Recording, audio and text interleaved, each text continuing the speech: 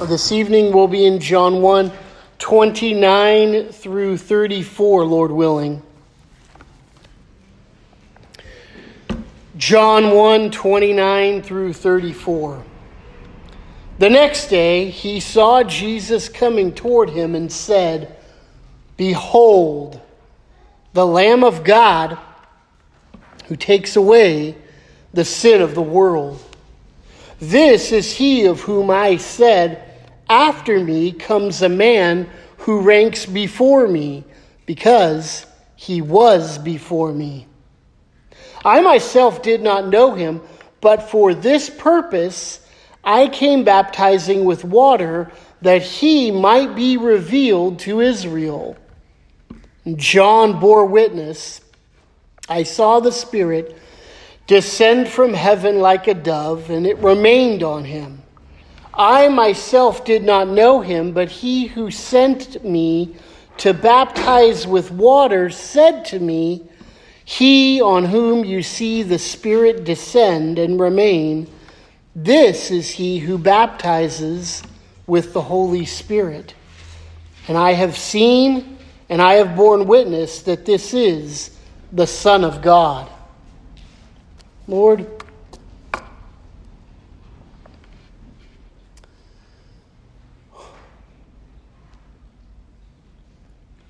there are certain truths when we come to your word that are very hard for us as simple, created people to plumb the depths of and to think through and to understand. And Lord, when it comes to you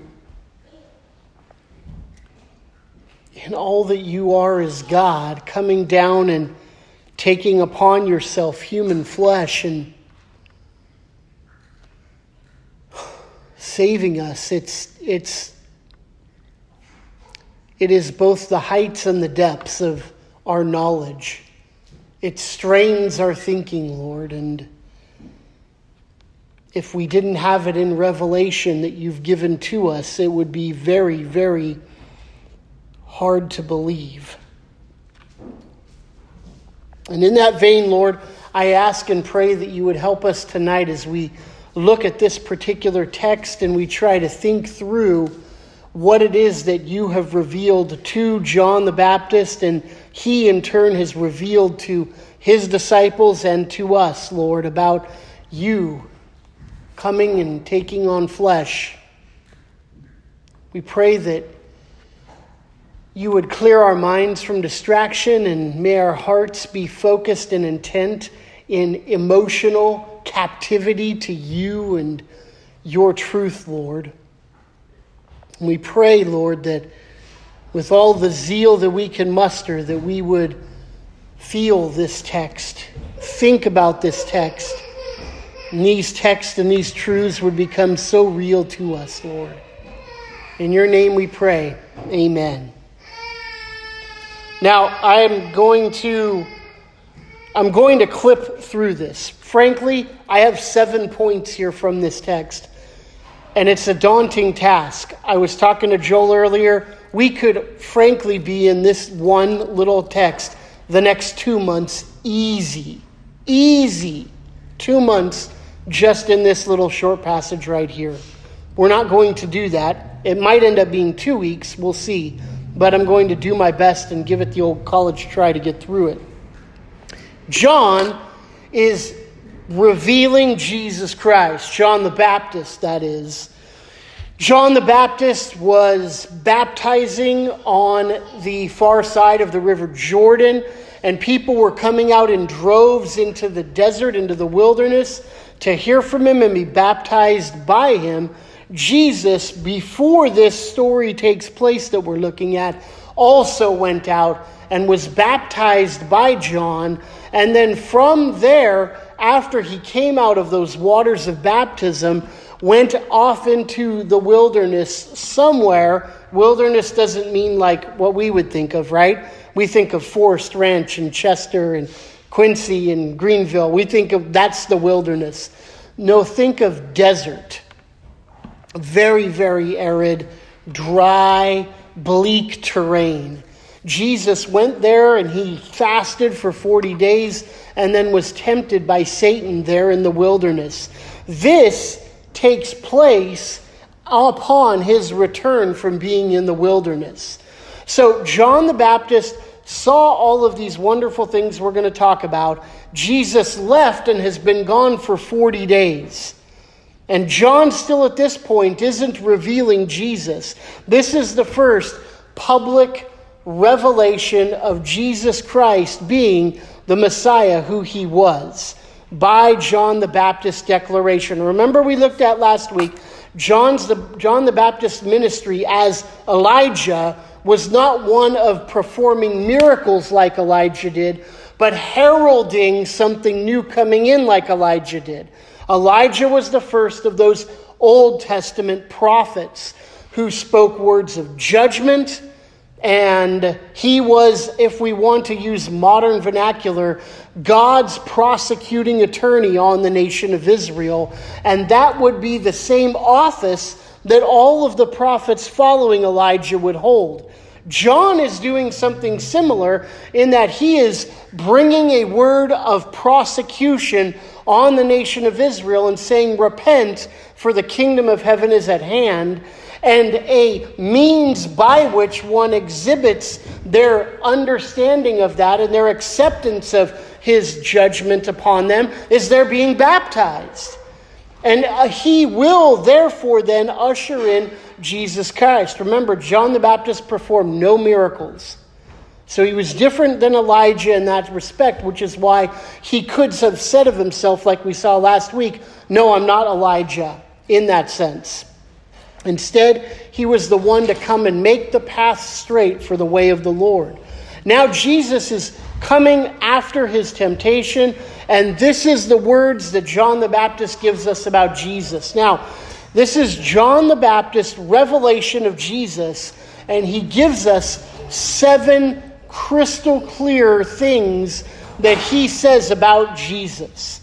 Now, these 7 things we're going to find are not comprehensive of Jesus, but they're certainly a massive place to begin from in terms of the rest of the Gospel of John, in terms of who Jesus is. So let's begin. Verse 29, Jesus is coming towards John after his temptation, and John says, behold, the Lamb of God who takes away the sin of the world. The first thing John says of Jesus is that he is the Lamb of God. Now, this has massive theological implications for the nation of Israel. The Lamb of God was a phrase that we find all throughout, punctuated throughout the Old Testament. It comes up very, very, very early on. We find in the pages of Genesis, God commanding sacrifices to be made and lambs being offered there. In Genesis chapter 22, we have that wonderful passage of Abraham taking Isaac after he'd been commanded by God to sacrifice his son, his only son, and upon getting up onto the mountain, Isaac's kind of looking around and sees what's happening and says, okay, we have the fire, we have the wood, where's the sacrifice, Dad? And he says, if you'll remember those famous words in Genesis 22, God will provide himself a sacrifice. And as he's about to sacrifice Isaac, the angel of the Lord tells him to stop. And he looks, and there is a ram, or we could say a sheep, a lamb, caught in the thickets by its horns, and he is what is substituted there for Isaac. Well, you go on through the Old Testament, and you come to Exodus chapter 12, and you know that passage well. It's the great institution of the Passover event. And that Passover was given as the last of the plagues that came upon the nation of Egypt when Pharaoh refused to let the nation of Israel go and sacrifice out in the wilderness. And the Passover event was given so that it was, well, many things. But for our purpose here, it was a substitute.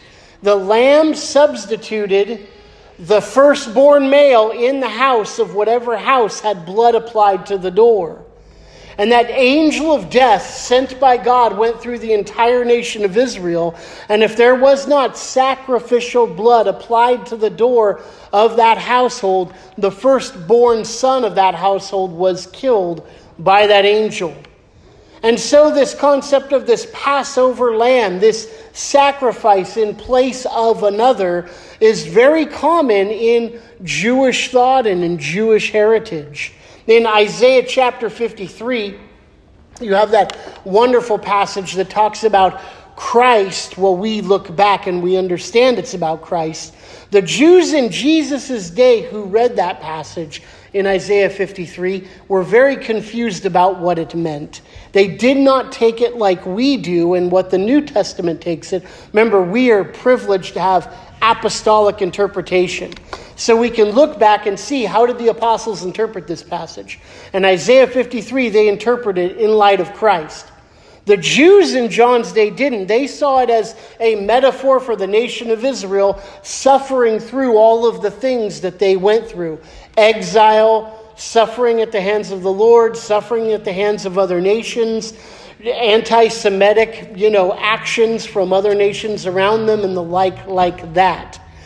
So you have this concept of the Lamb who's going to take away sins all throughout the Old Testament. And John here is not picking out one of those elements. He's taking them all. And he's saying, the Lamb of God who takes away the sin of the world. And he's wanting, I think, anybody who's Jewish to be listening to him, to be having in their mind all of those events of lambs being sacrificed, sheep being sacrificed, pointing forward to this one person, Jesus Christ, who isn't just covering sins, who isn't just sacrificing in the sense so you can continue breathing, but even more than that, he is actually redeeming people from the judgment of God. Now we see this in several places. Let's just look at, I'm not going to worry about time. In 1 Corinthians chapter 5. 1 Corinthians chapter 5, it says, your boasting isn't good. Now you know a little leaven leavens the whole lump. Therefore cleanse out that old leaven that you may be a new lump, as you really are unleavened. For Christ, our Passover lamb, has been sacrificed. Therefore, let us celebrate the festival, not with old leaven, the leaven of malice and evil, but with the unleavened bread of sincerity and truth. Paul writes and he says, because Christ has been sacrificed as a Passover lamb for us, therefore we should come with great celebration and great joy, not continuing to live in sin and unholiness, but rather with sincerity and truth in the face of Jesus Christ. In the book of Revelation, we find many, many, many pictures of Jesus being the Lamb who was slain. In chapter 5, the Lamb who was slain is given the great scroll that no person could open, which some say it's the title deed to the earth. I think it's more than that. I think it's much, much more than that. I think it's the establishing and the redemption of a covenant people, and it's the illustration of the covenant that God made with his people. I will be your God, you will be my people. Christ secures that covenant, and that document is now his. And he is the one who is the owner, because he is the one of the purchaser. He's the one of the guarantor of that new covenant. And he, with new covenant glory, is the one who takes that scroll and is therefore worshipped as the Lamb of God who is slain, who takes away the sins of the world. I would direct you to our own Confession of Faith, the 1689, chapter 8, paragraphs 4 and paragraphs 5 for more of reading into this. It's a wonderful, wonderful, wonderful summary of what we're looking at here in the Lamb of God. But this Lamb of God takes away the sin of the world. Number one, first thing that I want to point out is here at the end it says the word world. And lots of people get hung up on this particular word world. John is very famous for using the word world in numerous different ways. We've already talked a little bit about this, but this is one of these contexts where it helps to look at it in context. He takes away the sin of the world. Now, notice here, he's not talking about necessarily the objects of the atonement. He's talking about the extent of the atonement. Okay? He's not talking about the objects. No one should understand he's saying the Lamb of God who is literally redeeming every single person who ever lived on the entire face of the world. Right? There's almost nobody who takes that. There's Universalist churches, sure, but they're weird and hardly anybody goes there. Because they're bizarre and they're weird. And it's clearly not what he's getting at here. Especially in light of verse 4, when John the Baptist says, the purpose I came baptizing with water is that he, Christ, might be revealed to Israel. You see, Israel had almost no concept of the Messiah coming and having an influence on the entire world other than him being a very military, political strength that would establish a Jewish empire on the face of the globe. That's what they were looking for. And John's words, behold the Lamb of God who comes and takes away the sin of the world, is an acknowledgement that he is indeed coming to affect the world, but not politically, not militarily, but he's coming spiritually. And he came to Israel to demonstrate to Israel the focus of God's old covenant attention, that God's attention was not exclusively on them in terms of redemption, but it was in terms of the whole world. Following me? So it isn't about the the objects of the atonement, meaning individual peoples, but the extent of it. That now God is no longer redemptively focused, as it were, on this one small little nation in the world, but rather his extent was now global.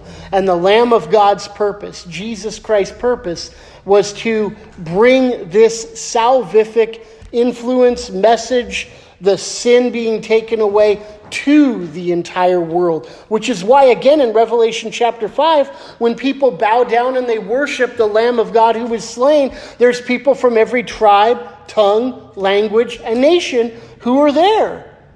He did exactly what John said he came to do, and that's take away the sin of peoples from all over the entire world. And Israel was the first one to have that revealed to them.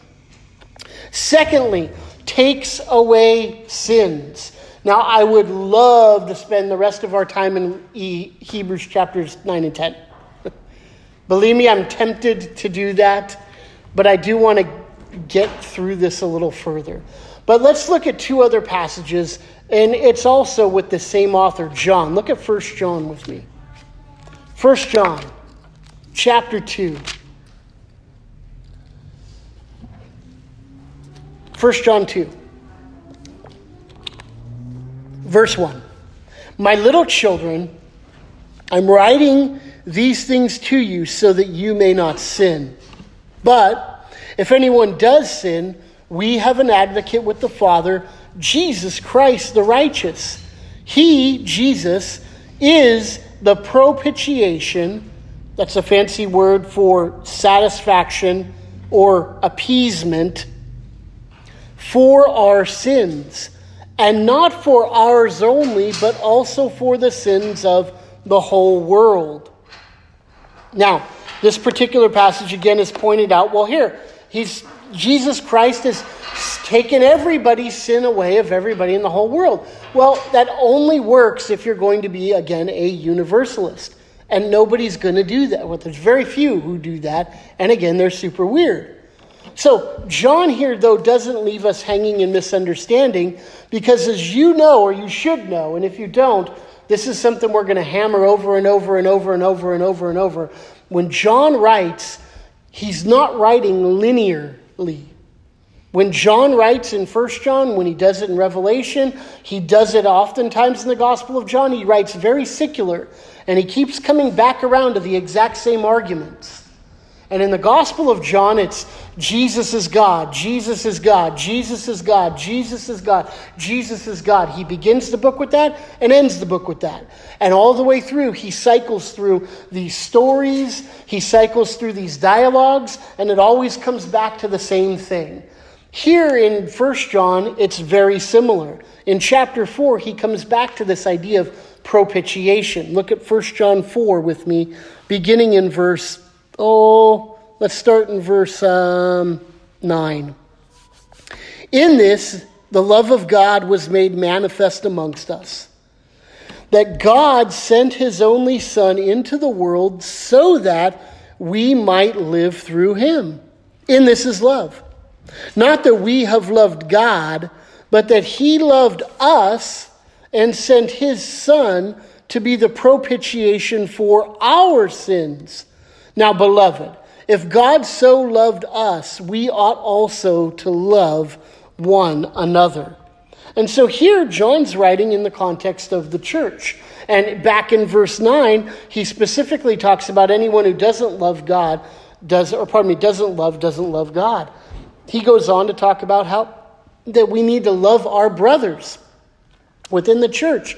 And if you can say you love God, then you ought to love your brothers. And if you don't love your brothers, then we have to question your love for God as well. But here, the Apostle John here is saying that he was the propitiation for a specific group of people's sins. Now, the reason why I come here and I point this out is because we have a clear illustration for us of objects of the atonement. Us. It's a specific group of people. Whereas in the first passage, you didn't really have that. You had an extent. You had a wide casting of a net, as it were, and then he gets more specific as he goes through the book and cycles back around to the same concept. And as he cycles back around, rather than just continuing to refer to the extent, namely people from the whole world are going to be saved, he now gets specific and talks about who these objects of this wide-ranging atonement are, and it's the saved people within the church.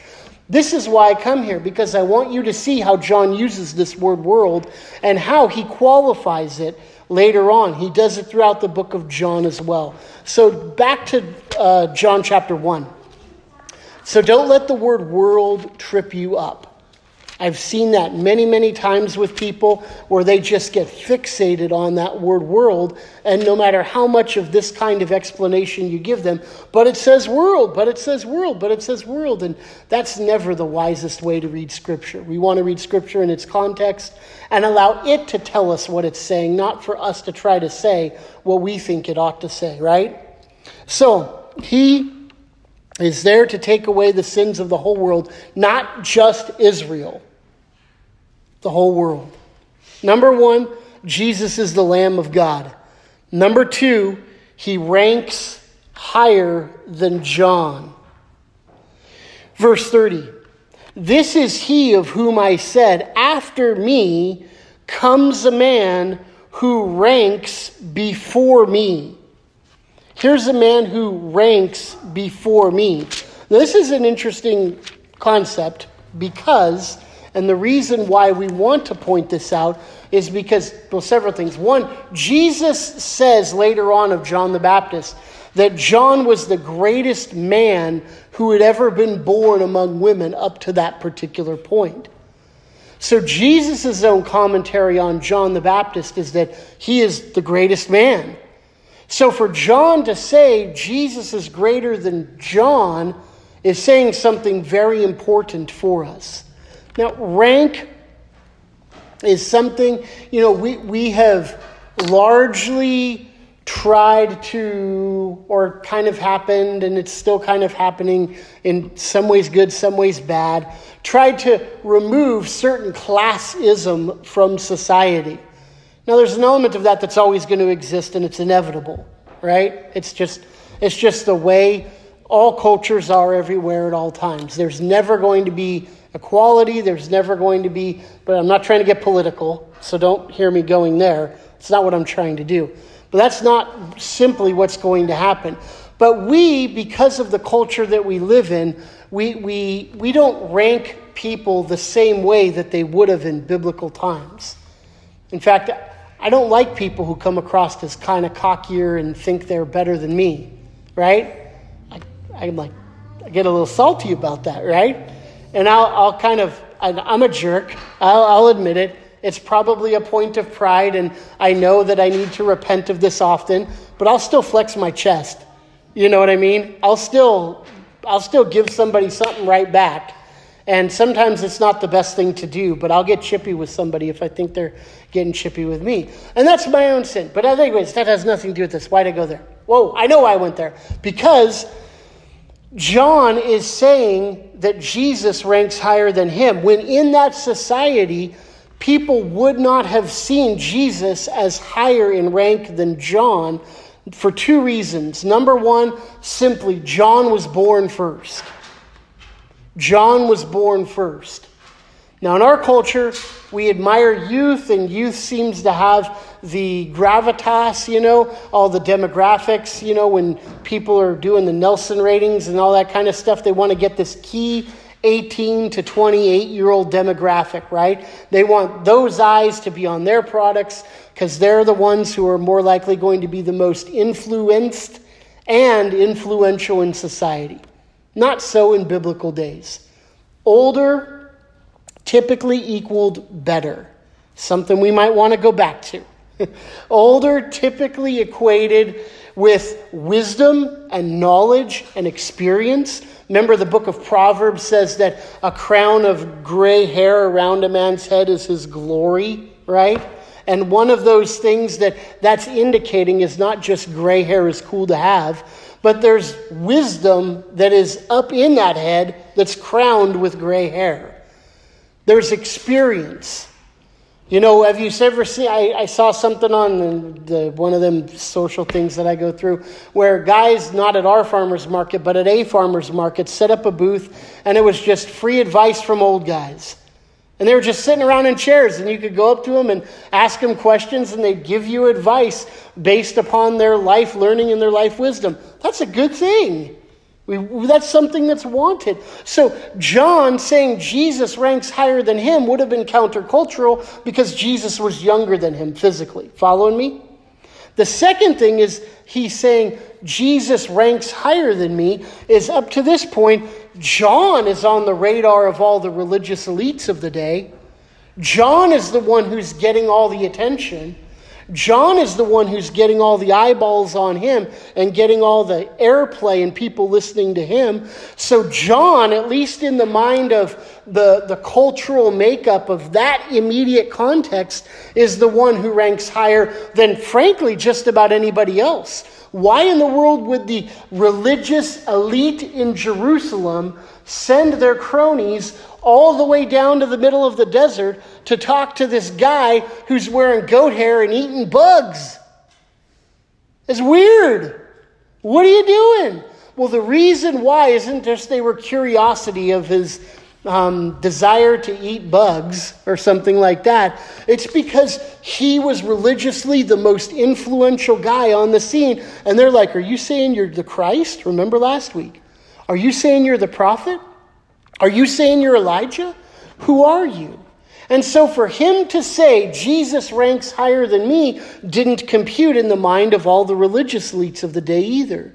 So in both those ways, John should have, in the eyes of the culture around him, and was seen as higher. But Jesus is actually portrayed by John as being the one who is the higher rank. In Matthew chapter 22, there's this tasty little passage here at the very end of all of Jesus' questioning. Remember there when Jesus comes into the Temple Mount there on his Passion Week, he spends an entire day being questioned by the religious elites. And we have a portion of that for us in Matthew 22. Now, Matthew 23 is after his questioning and nobody can continue to answer him. Matthew 23 is Jesus' condemnation on them. But at the end of Matthew 22, listen to this. Now, the Pharisees gathered together and Jesus now asked them a question, right? They've been quizzing him all day long. This is likened to the Old Testament where they examined the sacrificial animal to see if there was any spot or blemish. And Jesus endures this questioning, this quizzing, this probing, and he's found to be without any blemish. And so now Jesus asks them one last question here at the end of this chapter. He says, "Now what do you think about the Christ? Whose son is he?" They said to him, "Well, he's the son of David." So Jesus said to them, "How is it then that David, in the Spirit," you like that, inspiration, calls him Lord, saying, 'Lord said to my Lord, sit at my right hand until I put your enemies under your feet'? If David calls him Lord, how is he his son?" Now, you following the argument? David's the greatest king that Israel ever had. Absolutely, without a question, anybody would have said that. So if David is the greatest king, and the promise in 2 Samuel 7 is that the covenant Christ will come from King David, how can it be that this guy who was born so far after the great King David, David says is actually his Lord? David says is actually greater than him. How can that be? Listen to what they say. Verse 46. You listening? They say nothing. There's no answer. Verse 46. No one was able to answer him a word. And from that day on, they didn't dare to ask him any more questions. Jesus, in Matthew 22, with this one illustration, answers what John is doing right here as well. Jesus not only ranks before John the Baptist, but King David himself called him Lord. You see, Jesus is greater than any other person we could ever find in all of the annals of biblical literature. He is the greatest of all beings. He's the Lamb of God who's sent to take away the sin of the world, and he's greater than John the Baptist and ranks before him. The third thing that John the Baptist says of him is that he was before me. There in that same verse, verse 30. He says, after me comes a man who ranks before me because he was before me. Jesus Christ has eternally existed. Jesus Christ has eternally existed. Now, I, from time to time, have a regular habit of picking up a book on the attributes of God. One thing that many years ago that I learned from R.C. Sproul is when somebody was kind of questioning him about his ministry and asking him questions, trying to really discern what's the nitty and the gritty of what Ligonier's doing, is R.C. wanted to communicate who God is. Who God is. And he really believed that if people were confronted with who God is, then they would be compelled to listen to what God says. That's a compelling argument. It's a good case to make, and especially one who comes from a classical view of apologetics. But that aside, he said he wanted everyone to know who God is. And the reason why that still resonates with me today is because at that moment when he said that, I think I kind of know who God is. Why would you want to just keep bringing people back to who is God?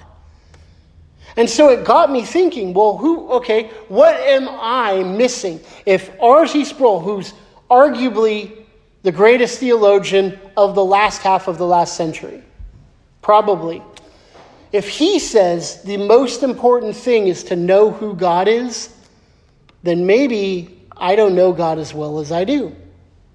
And so it got me thinking, well, maybe I need to start reading books about God. And maybe I need to think about passages about God. And so my regular habit has been, since then, that, punctuated throughout everything else that I'm reading, try to pick up a book on the attributes of God. It might be about Christ himself. It might be about the Holy Spirit. It might be a book like The Existence and Attributes of God, that big Stephen Charnock book. Right now I'm reading a book called None Greater, and it's on the attributes of God. And specifically, I'm reading a chapter on eternity, interestingly enough. And the whole thing about eternity is just one of those mind-blowing things that gives perspective to everything else that God is. God is outside of time, meaning that he is not time-bound. We can't say of God he has always been, because been implies a time-bound existence. We can't say he always was, he always is, because that still implies a measure of time. It is impossible to describe God's existence outside of those categories, frankly, because that's all we know as existence is those categories, right? I was born in 1973. I'm going to die sometime in the future, hopefully 2073 or further than that. I'd love to live more than 100 years and see my great-great-grandkids and all that kind of stuff. But who knows? The Lord knows. But I'm bound by it because I don't know. But God is not bound by that. We can say that he eternally is, meaning that everything exists before him as an eternal present. So that's why there is no looking down the corridors of time to see who's going to believe in him or whatnot, because there is no that kind of thing in the eternity of God. He is always self-existent and purely existent in every scope of his being who he is, and therefore there is no was, is, or will be with God. Now in Peter, he talks about the fact that a day with the Lord is as 1,000 years, and as 1,000 years is as a day. But there's so many things like that in the Bible that just strain our thinking, but it's the best we can do as people. And here, John the Baptist, he's doing, I think, the best he can. I think he's speaking kind of in a way like Caiaphas does in John chapter 11, when he says things that he's not completely understanding what he's saying. Remember, Caiaphas there says it's better for one to die for the nation than for the whole nation to suffer and die. And he didn't realize he was speaking prophetically. We get that little commentary from John there in chapter 11. But it's something similar here. Listen, John the Baptist is saying Jesus existed eternally before him, and that's why he ranks greater than him. How does John have that revelation of him? Up to this point, we don't have how. We don't know where he got that revelation. But he certainly has it because he says, Jesus existed before me. Look with me at John chapter 8. Actually, let's look at John 8.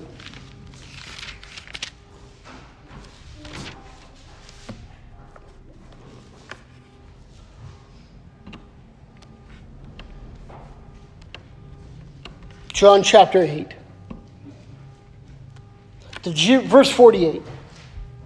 The Jews answered him, "Are we right in saying that you're a Samaritan and have a demon?" Jesus answered, "I do not have a demon, but I honor my Father, and you dishonor me. Yet I do not seek my own glory. There is one who seeks it, and he is the judge. Truly, truly, I say to you, if anyone keeps my words, he will never see death." The Jews said to him, "Now we know you have a demon. Abraham died, as did the prophets, yet you say, if anyone keeps my word, he will never taste death. Are you greater than our father Abraham, who died?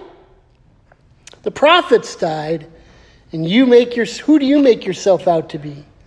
Jesus answered, "If I glorify myself, my glory is nothing. It is my Father who glorifies me, of whom you say, he is our God. But you haven't known him. I know him. If I were to say that I don't know him, then I'd be a liar like you. But I do know him, and I keep his word.